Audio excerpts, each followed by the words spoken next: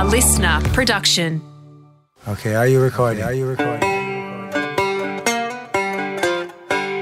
G'day team, you are listening to episode 3, part A of the Howie Games Artist Series featuring a bloke who is a very, very big deal. Kevin Parker, aka Tame Impala.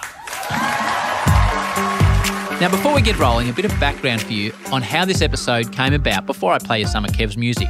And to explain to you the level on which Kevin operates, he is a massive, massive name in the international music scene. His Slow Rush tour is currently playing to sold-out venues all across America.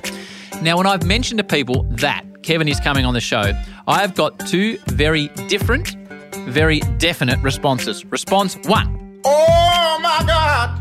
That's it. No freaking way have you got Kevin Parker on. You can't have. That is simply not possible. Tame Impala, he is a god. He is not doing a podcast with you.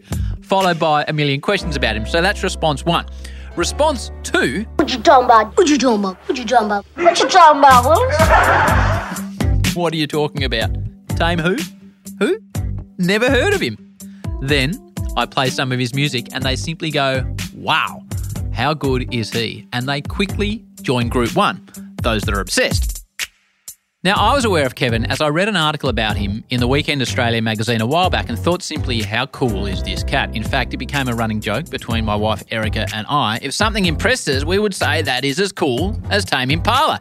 I get that by me using the term cool probably makes me anything but. But anyway, that's immaterial. Now, Das, my man Das, the editor extraordinaire of this podcast, he sits firmly in Group 1, the obsessed. He's probably the cheerleader of Group 1. Absolutely loves Kevin. And it was Das who set me the task of getting Kev on. I didn't tell him how things were progressing, but I reckon my highlight of the year was getting a screenshot of the photo of Kev joining the podcast, texting it to Das without him having any idea that he was actually coming on the show, and the kid lost it and said, I quote, "This is bigger than your man, Kelly Slater." That is the way Kevin is viewed by his fans. So, this is Kevin, Tame Impala, with the song Elephant. But it feels like an elephant shaking his big great trunk for the hell of it. You know that you're dreaming about being loved by him. As you are about to learn, everything you just heard there is Kevin, which is quite incredible. The drums, guitar, bass, vocals, he does it all, records the lot by himself, then has a band join him on tour. Thanks to Casey Passmore from the Fremantle Football Club for pointing me in the right direction, and the legend that is Kate Green from Spinning Top for making it happen, and to Kevin for allowing some of his music to be played on the podcast. When it is all said and done, this is the story of Kevin Parker from Perth. A kid who started banging some drums for fun, fell in love with music, and is now a global music sensation, even if he doesn't see it that way. This is one for those who dream big, work hard, and seek perfection, knowing all the time they will not attain it. The Howie Games Artist Series presents Kevin Parker, Tame Impala. Hang on and enjoy the ride. Welcome to the Howie Games Artist Series, one of the biggest recording artists on the planet. I am beyond stoked to have him on. No, let's be serious here. Maybe Australia. No, I'm going on the planet. I am so pumped to have a chat with this bloke. It's outside my usual area, but I'm fascinated by what he does. His name is Kevin Parker. You may know him as Kev or the Tame Impala. Welcome to the show, mate. How you going? Thanks, man. I'm good. I'm really well. I've got to say right off the start, I've recorded a few of these artistic series one now, and I love everything about it. And I've immersed myself in what you do for the last 2 weeks, which I'll talk to you about. But I must say, mate, I nearly fell off my chair when you agreed to do it. Because you're a busy man and you've got a lot on your plate and you're tremendously successful. So I'm very, very grateful. What can I ask you why the yes? Because when I got the email from Kate, one of your people, mate, I was jumping around the living room and I said to my wife, Tame Impala's coming on, and the kids who are 9 and 11 who are massive fans as well, they said, Dad, I don't believe you. You're not having the Tame Impala on your show. So why? I've never asked that question before, but I am very blessed and I feel privileged, mate. It was something different. Right. Yeah. Right. I relish in the opportunity to do different stuff, especially like I heard that it was also I'd heard that it was kind of a like you did a lot of athletes and it was kind of like sport. That was kind of like your, how you started it all. And I thought that was kind of interesting because, I don't know if you ever heard it. You know what I did? And my boss will have a heart attack if he listens to this. So I work for, amongst other people, Fox Footy, right? I call the footy for Fox. So I get the pleasure of calling Freo games. I know you watch a bit of footy. So about a month ago, I thought, well, how am I going to go and try and get Kev on? I need to get him into the commentary somehow so I can send the clip to your agents. I don't know if they send it on to you, but Mark Rasciuto, the former Adelaide superstar, mentioned Kenny Loggins and Footloose. And I thought, right, here's my chance. And I told him he needed to update and get into the music of the Tame Impala. And then we discussed it on air. And I sent that through to one of your people. So I don't know if that had any effect or not, but that was my grand plan at the time. Mark Rasciuto. Jono, you said, what music would you play for Robbie Gray's clips? I think you'd have to go with Footloose after having a look at that one, mate. But I'm back from 4 weeks out with that tackle on Ned McHenry from the Adelaide Crows. What about Kevin Bacon down on the boundary? I'm not sure he needs to get across the Tame Impala or something, update the music a bit, Rude. Back in the Footloose days. Shows you how old he is, Rude. Shows you how good the song is that it can still be mentioned today. Don't Tame Impala sing the Fremantle theme he song? Does. I think that was a well-executed plan. I think, Kate sent me that like sound blip. Right. So that provided some validation, definitely. And weirdly, I've heard that like a couple of commentators mentioned the song. Yeah, mid-game. Yeah, which is fantastic, mate. And we'll get to music, but we always start the artist series with people's involvement in sport. I don't know if you played any sport when you're growing up. Did like what most kids do? You're a WA boy. I know you got into music, but did you play any sport at all? Well, as you can probably imagine, I wasn't super sporty growing up. You must have played something though. Yeah, I was actually brought up on rugby because my parents are both from. Well, my dad is Zimbabwean, my mum's South African. So dad was big into rugby. So like being a kid in the family of a rugby, I was going, I'll follow rugby. So footy only really came into the picture when I kind of left home and started hanging out with, spending time in Freo and hanging out with people that, that don't just play rugby. So, yeah. So did you play rugby? Did you ever play for a team? Yeah, I played for my school. Right, which was? John 23rd. What position were you? What were you, like a speedy winger style? You don't seem to have the bulk for me required to get right in there amongst the pack. Exactly. It was kind of like, I think I was sort of, when it's like, it would have been like 10 years old or something. I think it's kind of all over the place. But I think I was a forward. And then when I hit puberty, like as I progressed through puberty, I like became progressively taller and lankier. And they sort of like progressively moved out to the wing. So I ended up a winger. On the wing. And did you watch sport growing up in WA? Like, I have, obviously me, I have memories of Richie and Tony and Bill and the cricket. Did you watch sport or was it just not even on your radar, mate? Oh, yeah, totally. Totally. So what would you have been watching? Well, I mean, I watched the Wallabies a lot and I watched a bit of footy. Like, it was like a good way to connect with the world that wasn't music, because like when I got into music when I was sort of, like super young, like 9, 10, 11 years old, it kind of just took over my life. Like it was such a revelation for me that I was like, from when I've like had my first drum lesson, I was like, that's it. I'm a musician. This is my thing. Did you? Yeah. So it kind of took over my life, and yeah. But sport is like, and footy and rugby has always been something that's like, it's good because it's like it's my way of sort of keeping in touch with the real world. Yeah. So on that, you're wearing your Fremantle Dockers beanie. You're their number one ticket holder, I think, and you did a song. Now I will comment artistically on none of your music because it's out of my depth, but I got to tell you, I love it. No, and as I said, mate, the last 2 weeks I have read, I have watched clips, I have listened to everything you've ever released, but in the sporting world, you sort of recrafted the Dockers song.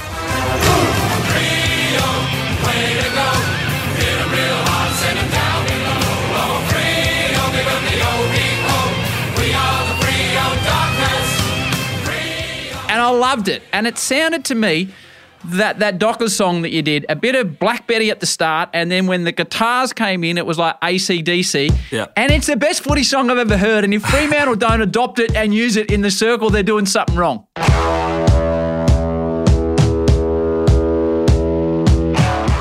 I don't know. I remain pretty adamant that it's, extremely adamant that it's not the theme song. It's not made for that. It's like a hype track. Like, I literally just had this sort of like a stadium full of excited fans in my kind of imagination when I was thinking of it. Like, I think when the club first released the song and I played at the stadium, I think it might have like sort of like caught a few fans off guard because they thought that like I was trying to rewrite the anthem, which is absolutely I want them to know that like that's absolutely not what I'm trying to do, nor do I think it should be done. So it's like a pump-up song. Like it pumps you up. It gets you ready for the footy. Exactly. Which was what was so exciting about the project. That's what was so exciting about doing it. It's funny because when I first chatted to them about being number one ticket holder, they brought me into the club, which was really, really great experience. And they were like, so, do you want to make some music? And I was like, oh, like I was gonna offer. It was crazy, I was like, yeah, of course. Also because it's like, with number one ticket holders, I feel like it's always generally someone like an ambassador, usually from like maybe from the sport world or some related world. And I was like, what can I bring? I'm a psychedelic rock musician. Most of my fans, like I usually make music for people to take drugs to, not to get pumped up to the football. So I was like, but hey, like I love AC/DC. I love music that has an energy, which is something I don't always have the opportunity to do. So that's why I was so excited. But I do want people to know that I'm not trying to rewrite the song. Like the song is the song. So my analysis, comparing it to an AC/DC riff, it wasn't that far off the mark. I'm happy with that. I get a tick there, I reckon.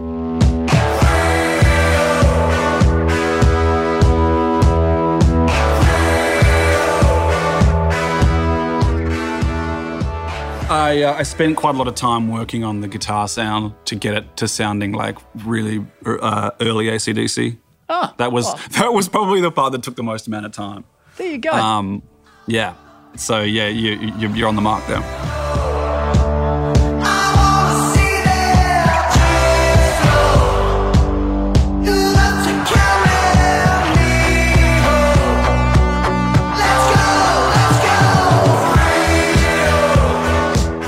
So do you go to the footy as the number one ticket holder and do you get your own special box and, do they look after you and give you sort of... They do. They look after me really well. Canapes and stuff? Yeah. I mean, it's funny. I'm always so into it that when they bring out the food and stuff, like it's really funny at the boxes. They have like sushi waiting for you when you get there. And they're like, would you like some sushi? So I'm like, get away from me. Me too. Watch the game. Like all I want is beer and footy food. So yeah, no, but they look up. It's really great, and it's been so amazing. And also hearing the song is crazy because we are a successful live band. Like we've done big shows, but we've never played stadiums before. So hearing the song at a stadium is really something else. Let's go.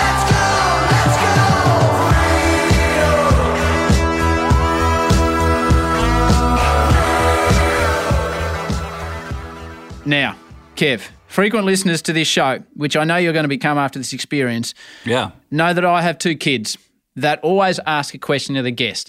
Now, they get excited when Steve Smith's on or Kelly Slater is on. But when I announced that you were going to join us on the show, this is a whole nother level of excitement. So, wow. Yeah, no, they're 9 and 11 too. So, So we'll get to the fact your music covers all generations, but they ask a question. So you get the question firstly from my 9-year-old son, whose name is Mac, Kev. Okay. But his nickname, self-appointed, is the Big Penguin. Okay? Amazing. That's All right. amazing. It is amazing. He sees some similarities between himself and you. Here we go. Hey Kev, Big Penguin here. First off, I love all your songs, but my favourite is the Apocalypse Dreams. Good job. Anyway, enough about all that stuff. So, I thought I had the best nickname ever, and then I heard yours, the Tame Impala. Big Penguin, Tame Impala. Pretty good. Anyway, what I want to know is, where did you get your nickname from? So to him, the band name is the same as the nickname, and he was also asking me, Dad, are you going to call him Kev or are you going to call him the Tame Impala? I said, I think I'll go with Kev, but he wants to know where it came from. That's funny. I don't think I've ever been called the Tame Impala before. I kind of like it. It's weird when he said Big Penguin and Tame Impala, it kind of, I don't know, my brain just went to one of those YouTube videos where it's like snake battles mongoose or something, you know? It made me think the Big Penguin probably would win. Yeah, I reckon he would, because the Impala's tame. Yeah, but he's only tame he or she is only tame for a second. Right. That was the thinking, of which there wasn't much, to be honest. No, the name is something I just thought of it one day. But are you just sitting at home and it pops in your head and you go, right, that's what I'm going to be operating as, the Tame Impala? Like, how's that process work? Yeah, it was at home. I think it was at home. But what you have to remember is home was a share house. I see. I see. You know, a share house that I was living in, you know, sort of late teens, early 20s. And so, you know, it was a time of great sort of creativity and Of mind expansion. Yeah, and just sort of like anything goes, you know, like if you think of something, like being creative, that was the modus operandi, you know. It was like, hey, I've thought of something, and it was like, you don't question it, you know. It was about being expressive. Why is he tame, though, the Impala? Or it doesn't matter? It's just about, it's meant to be, it's kind of like the idea of coming across a wild creature and just for a split second you share a connection with it. Unspoken, unplanned, fleeting. I just loved that idea. I mean, I'm thinking about it now these days more than when I did at the time because people ask me about it. So, like, you know, but like what I think I was thinking was that. It's like, and it's an impala, but it could be any animal.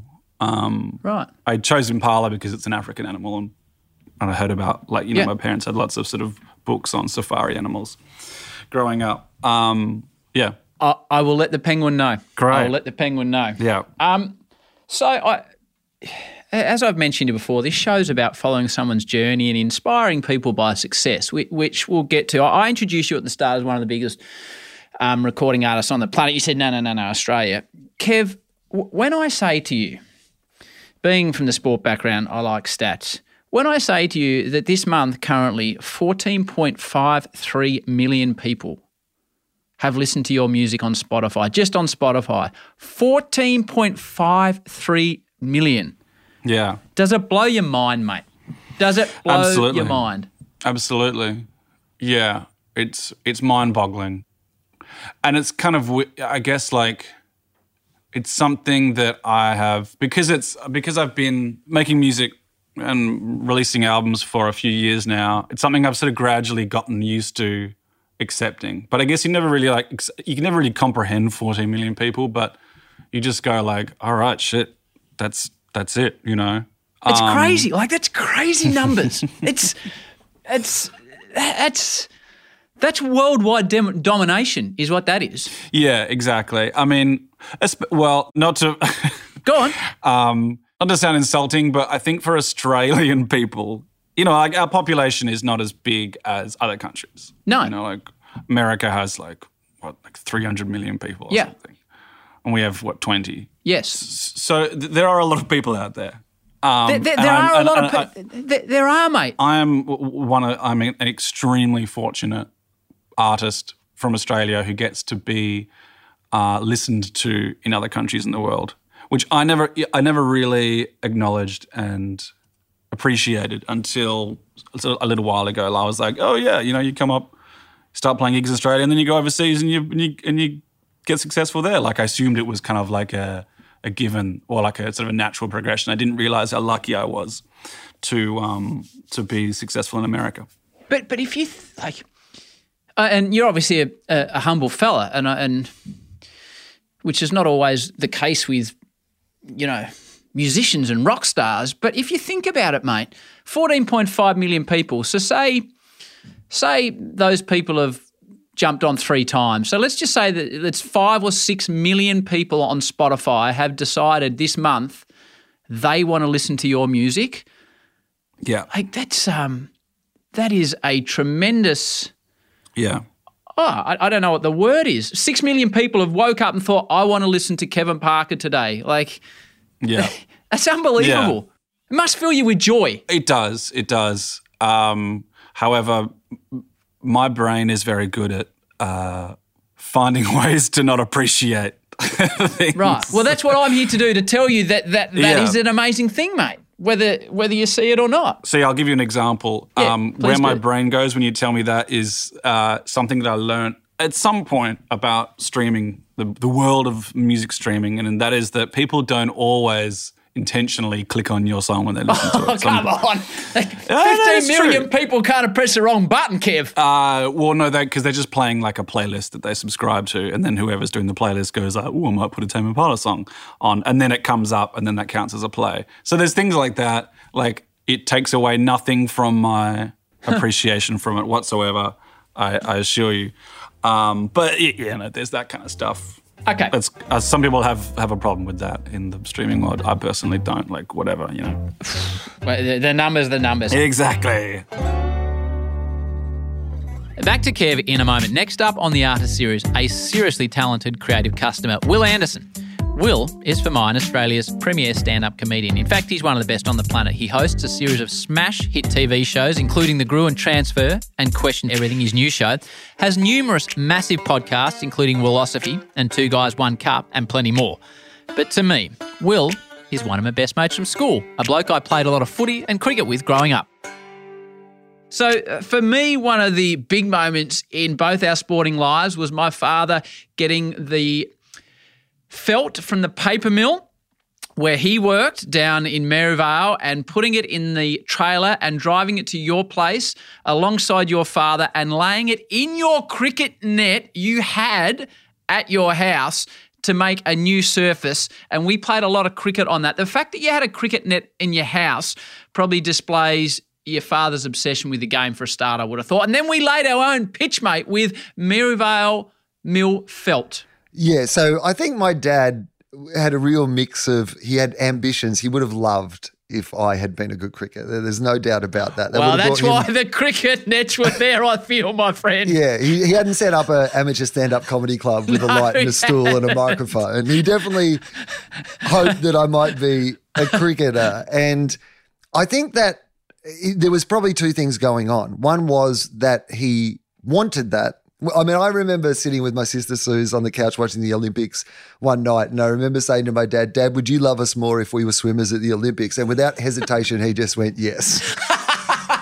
And it was so real. It was just one of those, like my sister and I talk about it all the time because never had just, okay, all right. That's Will Anderson, a man who was never, ever, trust me, never going to be an Olympic swimmer. But he did give up a solid job, a good, solid, consistent job as a journalist to chase his dream of being a comedian. What a legend. Will's episode of the Artist Series drops next Tuesday. Let's get back to Kev. Take me back to that first drum lesson. Who was the teacher? Where was it? Why were you going to it? How did it start? Well, my brother, so my dad was a musician, like by hobby. He played guitar and sang, in a covers band. It was kind of like his passion. He'd come home from work and play guitar and sing. He had a file full of his favourite Supertramp songs or whatever, Beatles or Rolling Stones or whatever.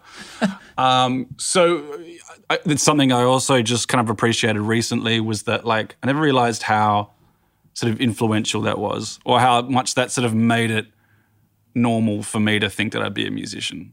But it was. And so my brother played drums as well. He started learning drums. And I saw my brother playing drums. He was a couple of years older, and he also lived with Dad. I lived with Mum, so we were separate. But I went to visit Dad once and Steve had a drum kit and he was playing drums and I was like, holy fuck, that is amazing. I just thought that was like that coupled with the fact that I just started listening to like rock music. I just started listening to Silverchair and Nirvana and stuff. Like, so I was already sort of like just starting to get into the joys of listening to music. And then Steve, my brother, was playing drums. Holy shit. Oh, that's gold. I love it. I love it. Yeah, blew my mind. So I was like, well, I'm doing that. That's what I'm doing. So who was the teacher? And was you like, who was the teacher and what was your first lesson like? Because it was obviously a seminal moment in your bloody life. Well, my friend at school also played drums. So I went to a music school to learn guitar so that I could play along with him. So I went to this sort of like a music school where they sort of take you around the room, all instruments, and they find what instrument you want to do. And I was like, yeah, I'm here to play guitar. I'm going to learn guitar. And me and my friend are going to start a band. And I can play guitar with my brother.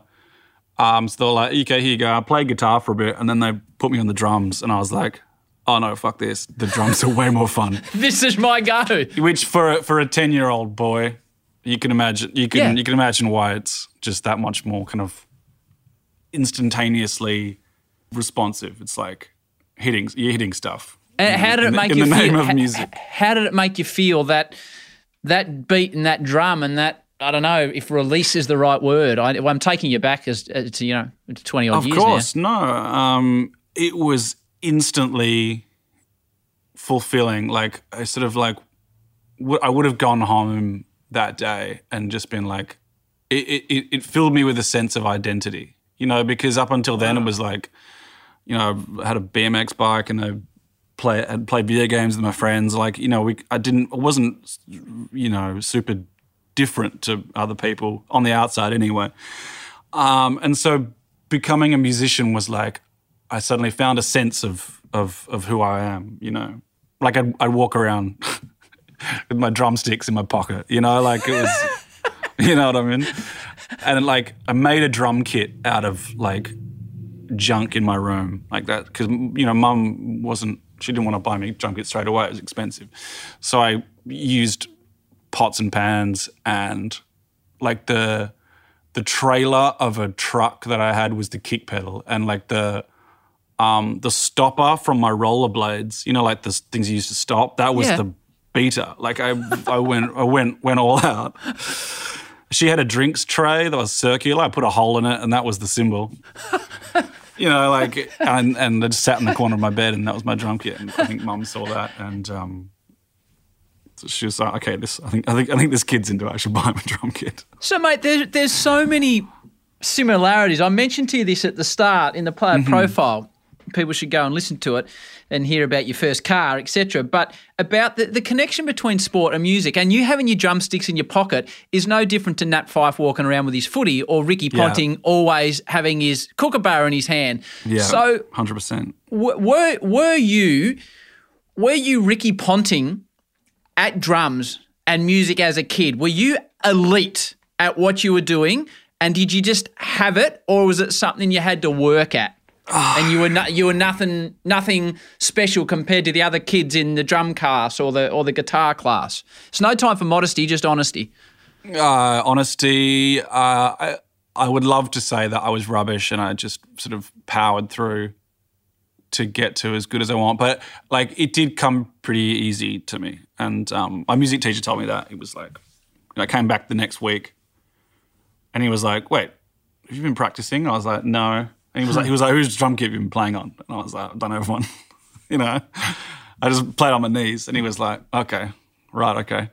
So I had that, but I also just had this unrelenting passion. It was both, basically.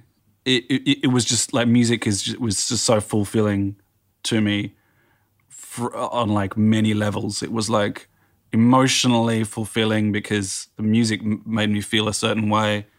It was, just so many things.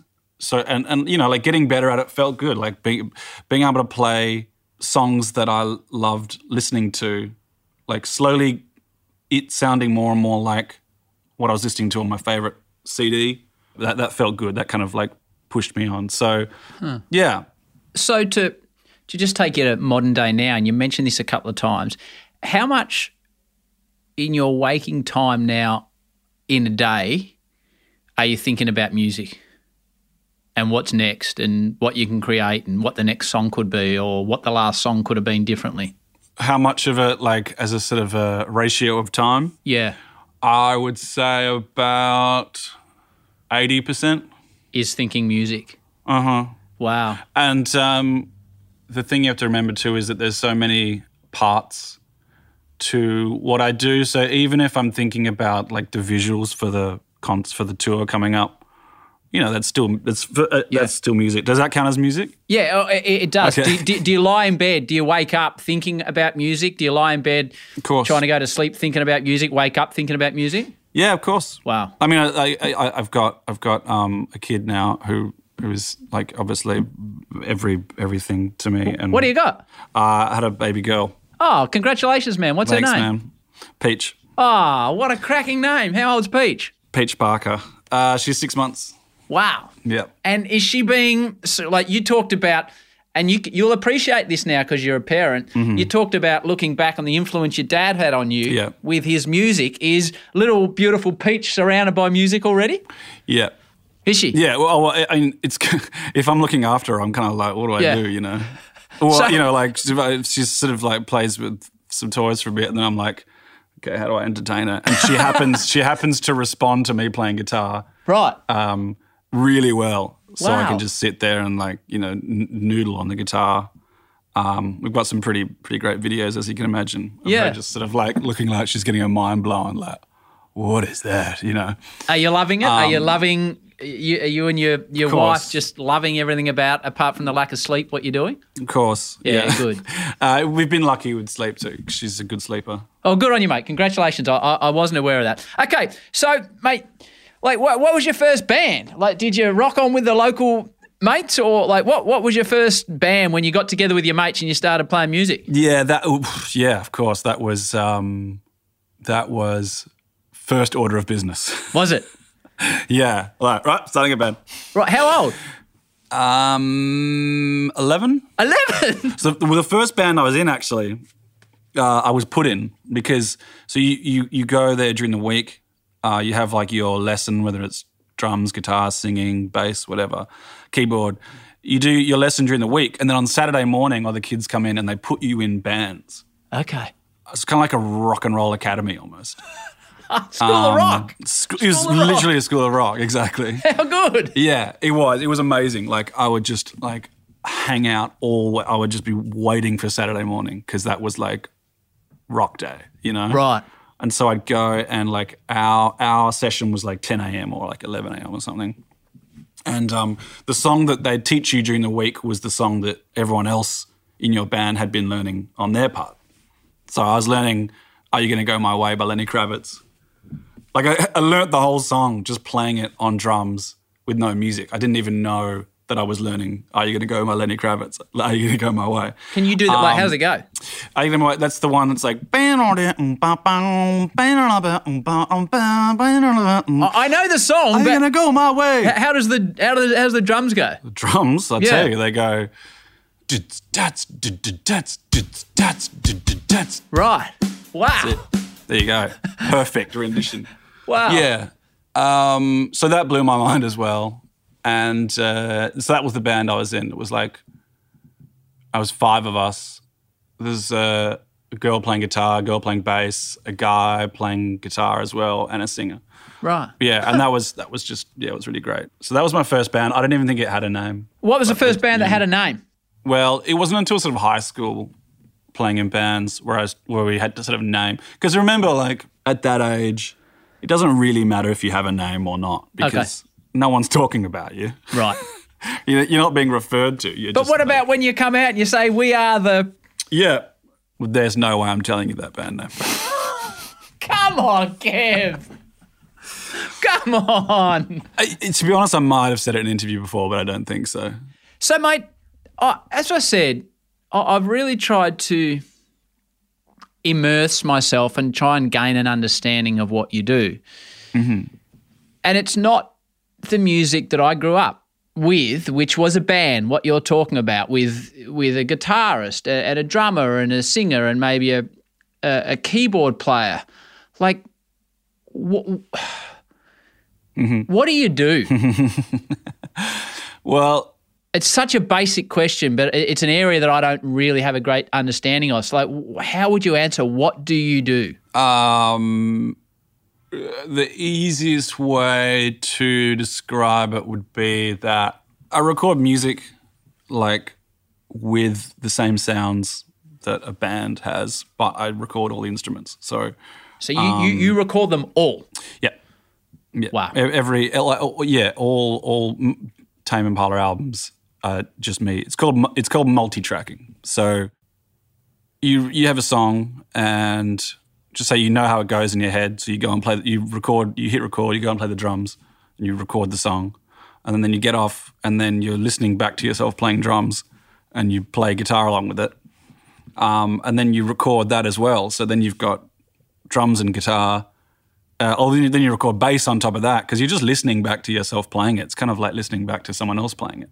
And then you sing over the top and then you've got a song with bass, drums and guitar and a vocalist, but it's not a band, it's you. You just recorded over the top, you overdubbed. Hold that thought for a sec. You now get the question from my 11-year-old daughter, who is Sky, but she operates as the pickle. Awesome. So you've had the big penguin. Yep. This is now Tame Impala, the pickle. You ready? Hey Kevin, Pickle here. I'm a big fan of your music. I really like it. Anyway, I used to play the ukulele and now I play the guitar, so I'm okay at 2 instruments. But Dad showed me one of your music videos and you seem to be good at everything, like everything. So how many instruments can you actually play? Very relevant question at this point of the conversation. Well, I come from a music scene where you don't have to be very good at an instrument to say that you can play it. Like, I come from a sort of a music scene where it's about having a go. Yep. And like, if you want to express yourself playing a certain instrument, go ahead, do it. It's more about expressing yourself than it is about being really good at that instrument. I was playing guitar before I knew how to play guitar because I never actually got guitar lessons. I just started hammering away. Yeah. I can't actually play that many instruments. I mean, like when you... Well, you've mentioned the guitar, you've mentioned the bass, you've mentioned the drums. What else you got in the kit bag?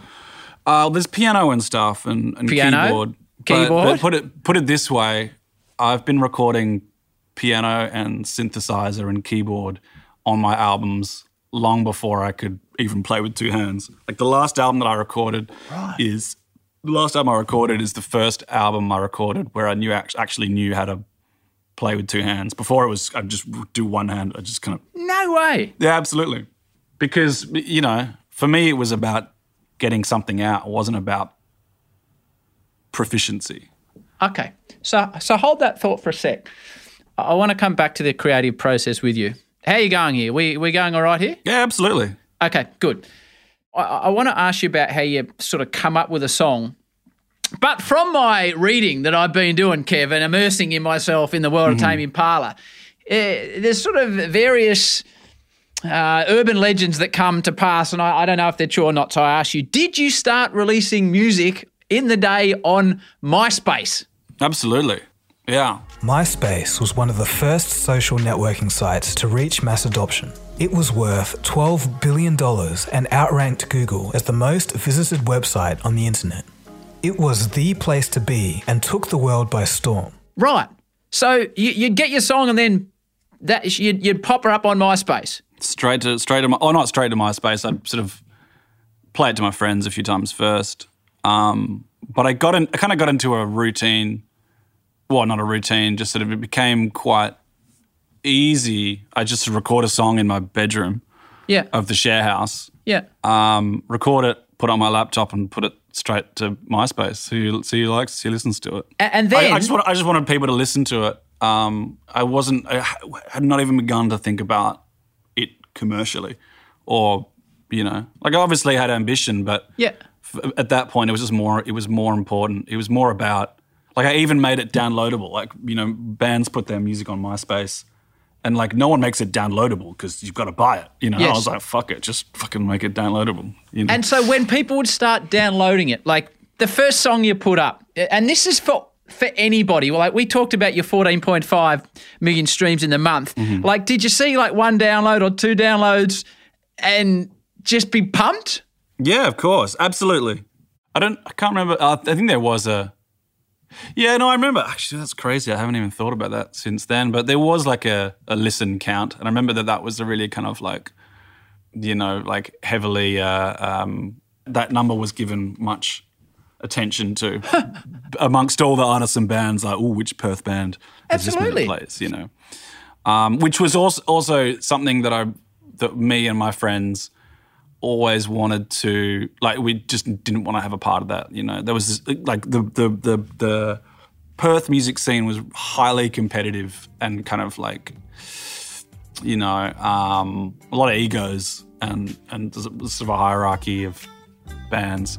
And we didn't really want to have any part of that. We thought it was stupid. That is it for Kevin Parker, Part A. More good stuff coming your way in Part B. Listener.